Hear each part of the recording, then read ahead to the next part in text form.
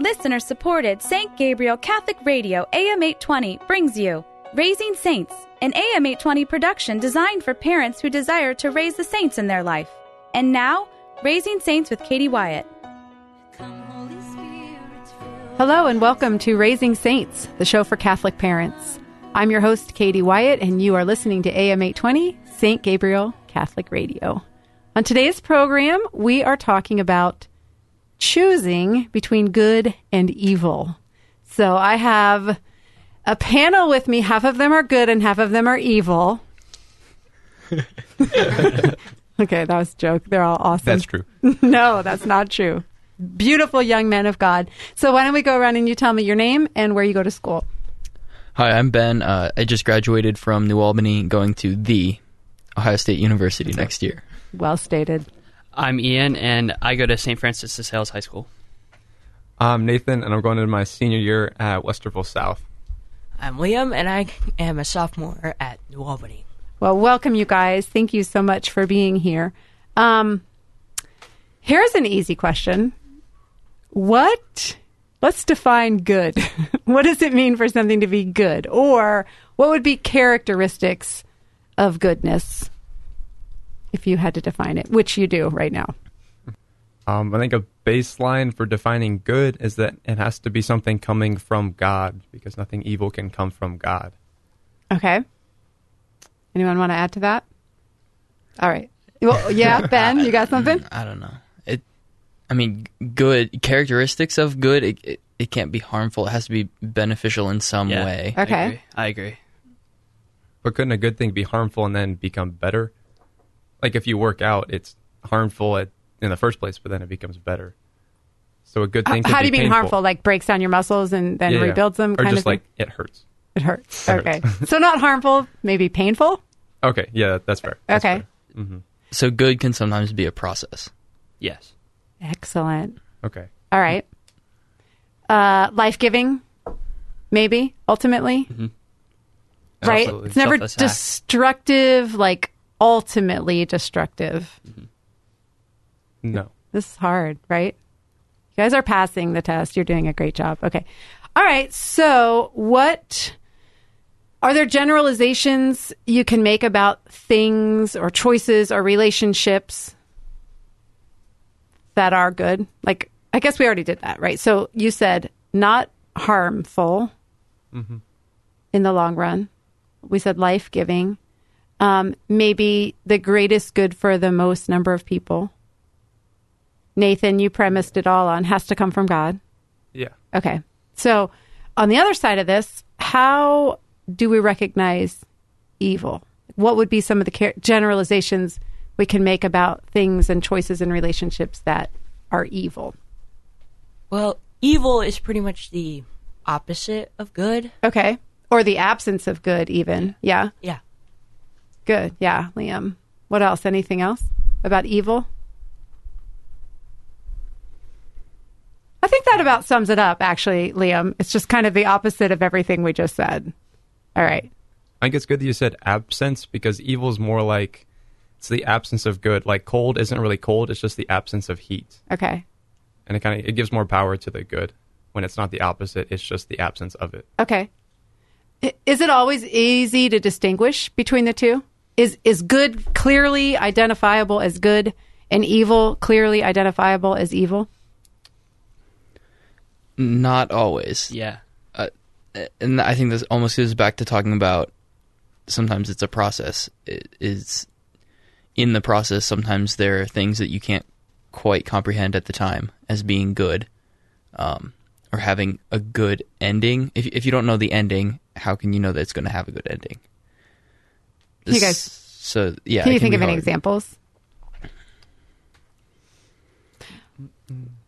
Like, maybe you have to break up with someone and it's really painful. It may feel like a bad thing at the time, but ultimately it ends up being a good thing. Yeah. I don't know, though, you would ever call that evil. This is so hard. These guys were so stressed about doing this show because it's so theological. But, okay.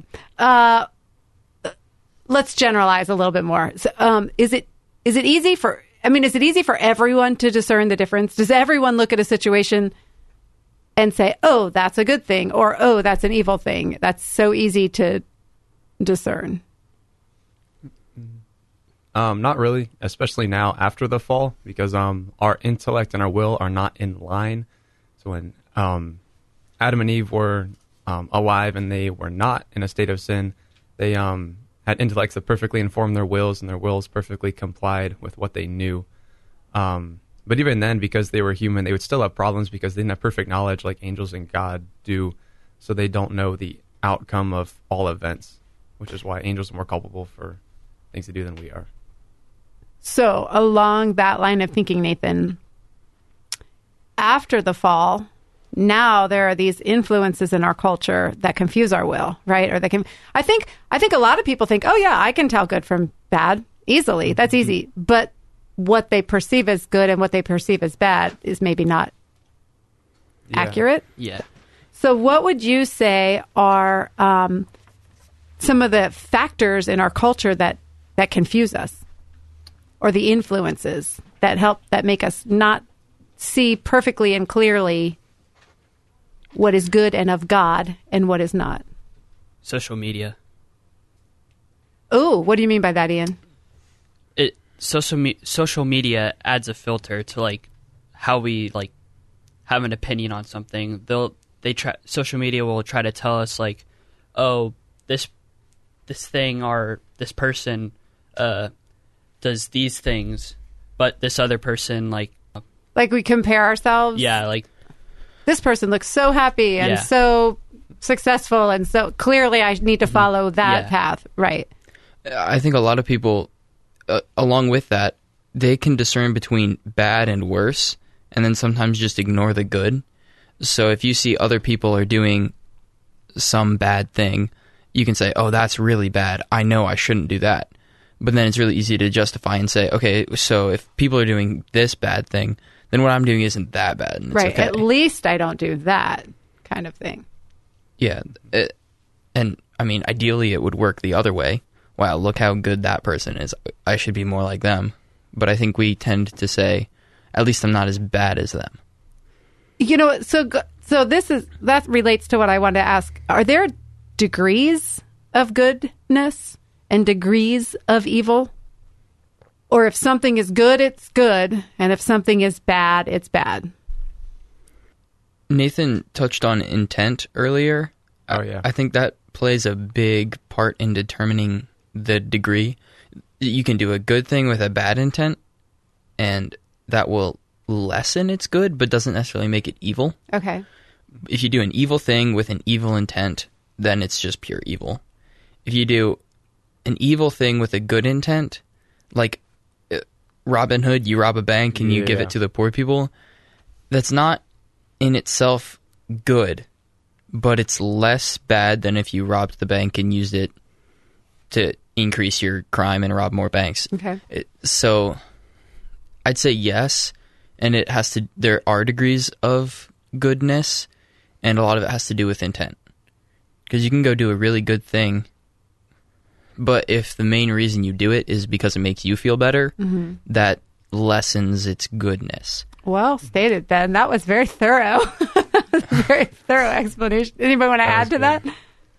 What we were talking about earlier also like touched on like circumstance, like what you're surrounded with, and how much good you can do in that instance. The example we said was that like if you have a little kid and he like hits his mom on the face, like obviously that's a bad thing. But say the mom like abandoned him during the day, didn't show him much love, like the circumstances affect how bad his action was, because it was kind of understandable since his mother never showed him love, so he wouldn't be as willing to show her his love. Oh, without that example. Like our circumstances sort of shape. They kind of shape your intent almost. Okay. But does it change whether or not it's like hitting your mom in the face? Yeah. It's still is bad. Yeah. The action's still bad. I guess that might lessen your culpability for your action, but wouldn't lessen how bad or good it is. Okay, well, let me direct this to you guys specifically then. So in your lives, how do you discern, like Ian, you were talking about there's social media that kind of puts this gray area in front of us, and we have to sort of sift through and so how do you have a system for discerning, okay, that's good and that's bad, that I'm going to engage in and that I'm not going to be part of? Or do you feel like I don't know, do you have a system, or were your parents just so brilliant at raising you and teaching you that it's very obvious to you all the time? Yeah, I'm going to go with my parents because, they're... Because they're listening? Yeah, probably. Good job. Very smart. But that's a huge part of it. I mean, and since this show is for parents, the way we shape our kids makes it way easier for our kids to discern when something is good and when something needs to be avoided. But still, our parents can be awesome, and we're gonna encounter moral conflicts, I think. Can you think of any examples in your own lives of things where you had to really think about, all right, is this God's will for my life? Is this what God desires of me? Or is this something that I should avoid because it's not good? I have an example. It's not like grave matter. It's not like drugs or anything like that. But I was writing an essay to apply to a college recently this summer, and I was reflecting on a pattern I see in school a lot. I mean, myself included, but a lot of us, like doing schoolwork, doing homework, we just try to do the bare minimum to get by. And so, like when you're looking at your education, a lot of people see going to school is just something you have to do to live a good life, to get a job, and so forth. But when I was assessing it, like really when you're learning something, you should be learning it for like the sake of like knowing and seeking truth, not just like doing like the bare minimum. And really the pattern is like in every high school. I mean, not many high schoolers want to do work. I mean, middle schoolers, not really many kids want to do extra work. And so it's the temptation to go along the bottom line and to do as little as you can. And so that's not like a huge, big moral dilemma, but I notice it's like no, everywhere. but that's a great example, because my next question is, can choosing good or choosing bad become a habit, like something that we don't even think about anymore? That's just the habit that we get into. Definitely. You think so? Oh, yeah. One time after confession on a retreat, the priest said to me, okay, right now you're on that Jesus high and you're really into God.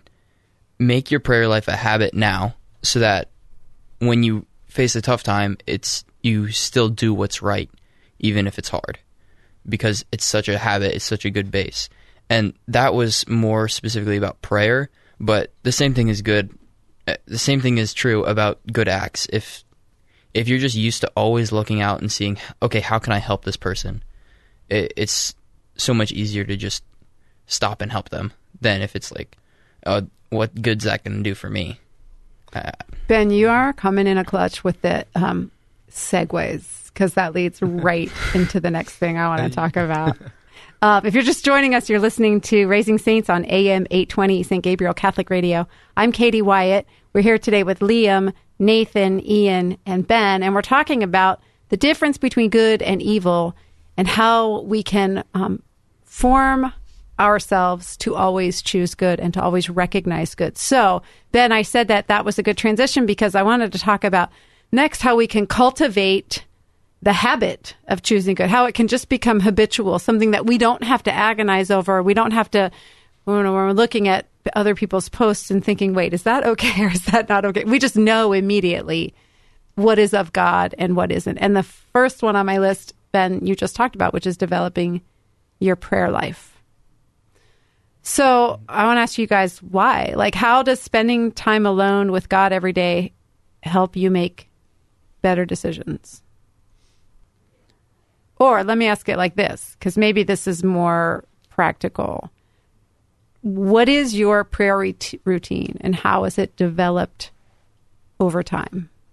And because of your prayer life, which I know you guys are prayerful young men, how have you noticed a difference in your ability to make holy decisions as you've become more prayerful?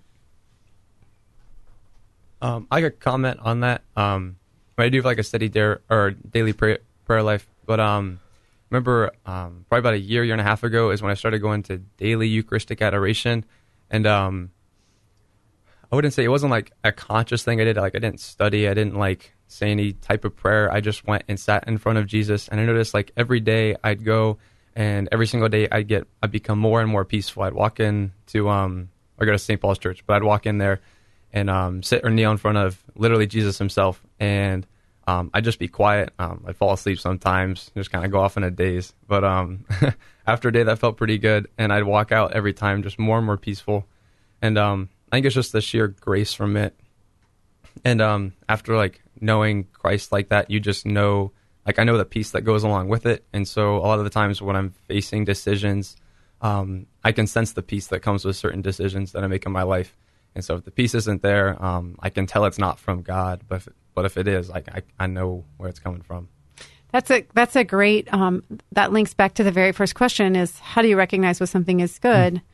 And I think if you are in relationship with God and a decision you're making gives you peace, then you can know that peace is coming from God, right? There's a ton of layers.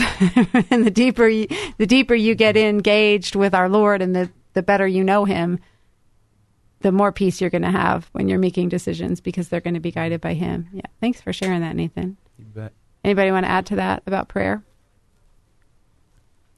The next thing that is on my list is know the faith, right? One of the things I love about being Catholic, one of the 7,000 million things, is the confidence of knowing that there's this whole body of people who are way holier than I am, way more prayerful than I am, interpreting scripture and interpreting revelation so that I can understand God's will, right? So I can know what's from God and what's not from God. So if we're solid on church teaching, it's so much easier to distinguish right from wrong. Like if I know what the church teaches about this and I trust that the church is right, which I do, it's so much easier for me to, I don't really have to think too much about it, which is great for someone who's lazy like myself. So how do you guys personally take time to become more informed about the teachings of our faith? I'm laughing because Nathan is sitting here with his catechism and Ben, their catechisms in front of them. So I'm guessing the catechism is one way you do that. Yeah, I was weekly Bible study and all the youth stuff, just getting in the Word more, and making an effort to learn. I don't know everything. There are priests who don't know everything. This might be bold to say, but I would guess that the Pope doesn't even know everything. I thought you were going to say, I don't know everything. Oh, you definitely don't know everything. I think the Pope would be the first to admit he doesn't know everything. Exactly. It's not an insult. It's just a statement of fact. Right. But just making an effort to go learn more. I find a lot of times that when I'm bored, I do nothing of meaning. And I just literally waste time. And I don't care about the task that I'm doing. I scroll through my phone and it doesn't matter. The Word matters. And if you focus on that more than anything, then you know more about it. You get deeper involved and you have more of a desire to get even deeper. Right, the more you know, the more you know you don't know. Yeah. Right? Ooh. And the more you want to know. That's what happens to me. That's what I told you when you interviewed me to be a peer minister. I stole that from you. I didn't even know. Oh, my gosh. Oh, man. I thought I was so brilliant, but really it's you, Ben. Okay. Third thing on my list is to search your feelings or just trust your gut. Sometimes I think our gut can be a really helpful guide, especially if we're prayerful, especially if we're in the Word, especially if we're developing our relationship with Christ. But I think sometimes we ignore our gut. I don't know if you guys do that. I know a lot of teenagers who do that, they have like good gut instincts, but for whatever reason, they ignore that when it comes to making moral decisions. Have you guys ever encountered that with your peers or yourselves? Mostly with myself. With ADHD, I'm always thinking. So I could have a thought on something, and then I'll go, oh, wait, but this another thought could pop in that's the complete opposite. So you talk yourself out of things Yeah. rather than go with like your first instinct. Is that is there any of that, maybe for you, Ian, or maybe just for your peers, is there any of that talking ourselves out of our gut instinct that is socially influenced? Yes. A lot of the time it's socially influenced. You think so? Yeah. Why is that? Why do we like let other people talk us out of our gut instinct? It could go back to what I mentioned before. It's you see it and you think, well, it's not that bad. It's not the worst thing I've ever done, or it's not the worst thing I could do. So then you just sort of think, well, it'll be okay if I do it. I don't know. If everyone's jumping off of a cliff, would you? Apparently right now my answer is yes. That's scary. That's true. Well, as Christians, do you find that sometimes your gut is, if you go with your gut, you're going to be on the outside. You're not going to be going with the flow, so to speak. Is there peer pressure, I guess, associated with, I know this is the right thing, but I'm not going to do what my gut's telling me because I don't want to be on the outskirts? It's kind of like feeling insecure about yourself sometimes. Not to jump the gun to our next talk, but Spoiler alert. yeah. Yeah, you can feel insecure about living out your faith sometimes, and I think what's really helped me is just knowing people who also trying to live out their faith and love and know God. And so people I know at church, holy guys that I know at school, whether they're Catholic or even Protestant sometimes, I mean, just how strong they are and how dedicated their prayer life is and how much they're seeking to know God. Having friends like that and knowing that, like, well, even if some people think you might be crazy for reaching out to somebody and saying hi or some act of mercy or devoting your life to God, it's not crazy in other people's lives or eyes because they see it as completely reasonable. Having strong friends. That's a good point, Nathan, because like we're not supposed to isolate ourselves just among people who think like us, but we do need to strengthen ourselves by having lots of those holy, solid friendships so that then when we go out in the world and we are going against the grain, we have the strength and the confidence to do it because we know that we've been strengthened by the people who lift us up and pray with us and affirm us in the path that we're on. For sure. And it also goes back to knowing your faith because like a worldly mentality, obviously there's a lot of different philosophies and religions, but knowing your faith, Catholicism is really the only one that makes sense, at least to me. Going out living a worldly life isn't sensible or reasonable, and it just gives you confidence to know that what you believe in is actually reasonable and like rational, like it actually makes sense. Living your life for something that is worth living for. Which leads me to number 4 on the list, which is beware of temptation. Because we do live in a world where Catholicism, where we're told it's not reasonable, where we're told it's restrictive, there's no freedom in it, there's so many situations for sin and temptation that we can stumble upon so easily. We can be in the midst of even if we're trying to avoid it. But that's why it's a constant struggle to avoid that, especially for people your age, I think. I don't know. Do you guys feel like, I am pretty much always surrounded by temptation and sin? Or have you been able to kind of remove yourself from that? I would agree that there are many tempting situations, and they're very frequently around. But I think it is possible to avoid the worst of the temptations. I don't think it's impossible. Good. It might be. It's impossible by yourself. That's why you need God. And holy friends. And holy yes, friends. and holy friends. And number 5 on the list, seeking advice from the right people. Everyone will give us advice, right? You can go up to any single human being and ask for advice. You just better make sure you're asking the right people.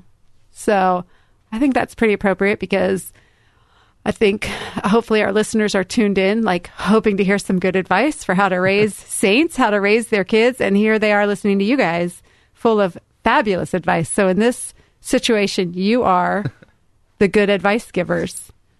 Sweet. I know. Isn't that such an honor? But in other times in your lives, you need advice, right? You seek advice. Who are the people from whom you seek advice? And we just have a couple minutes. So just real quickly, who are some of the people in your life that you seek advice from when you are struggling or searching? My dad. I mean, even if I don't go to him for advice, he's always giving me advice. And you appreciate that, right? Yeah. Keep giving advice, parents. That's what Ian is assuring you is okay. Anybody else in your life? It may not seem like we're listening, but we mostly are. That's wonderful for parents to hear. Anyone you'd add to that before we close in prayer? Priests, youth ministers, peers who I know, who I respect and trust. And sometimes I don't get the advice that I'm expecting. I use multiple sources. Well, you guys didn't want to do this show, but here we are. Now we have to close, and now you have so much more to say. So we'll have to pick it up another time. But thank you all very much for being here. Let's close in the name of the Father, and of the Son, and the Holy Spirit. Amen. Precious Lord Jesus, we love you and we praise you. Lord, we thank you for being pure goodness. We thank you, Lord, for loving us. We thank you for inviting us into relationship with you. Jesus, we ask you to help us always seek that and always strive for that so that life can be good and beautiful and much easier, and we can just remain on the path that leads to you. In your precious name we pray, Jesus. Amen. In the name of the Father, and of the Son, and of the Holy Spirit. Amen. You've been listening to Raising Saints on AM 820 St. Gabriel Catholic Radio. I'm Katie Wyatt. We were joined today by Liam, Nathan, Ian, and Ben. And until next time, grow in grace and in the knowledge of our Lord and Savior, Jesus Christ. Bye now. Raising Saints is a production of listener-supported St. Gabriel Catholic Radio, AM 820. Archives of Raising Saints with Katie Wyatt are available at stgabrielradio.com.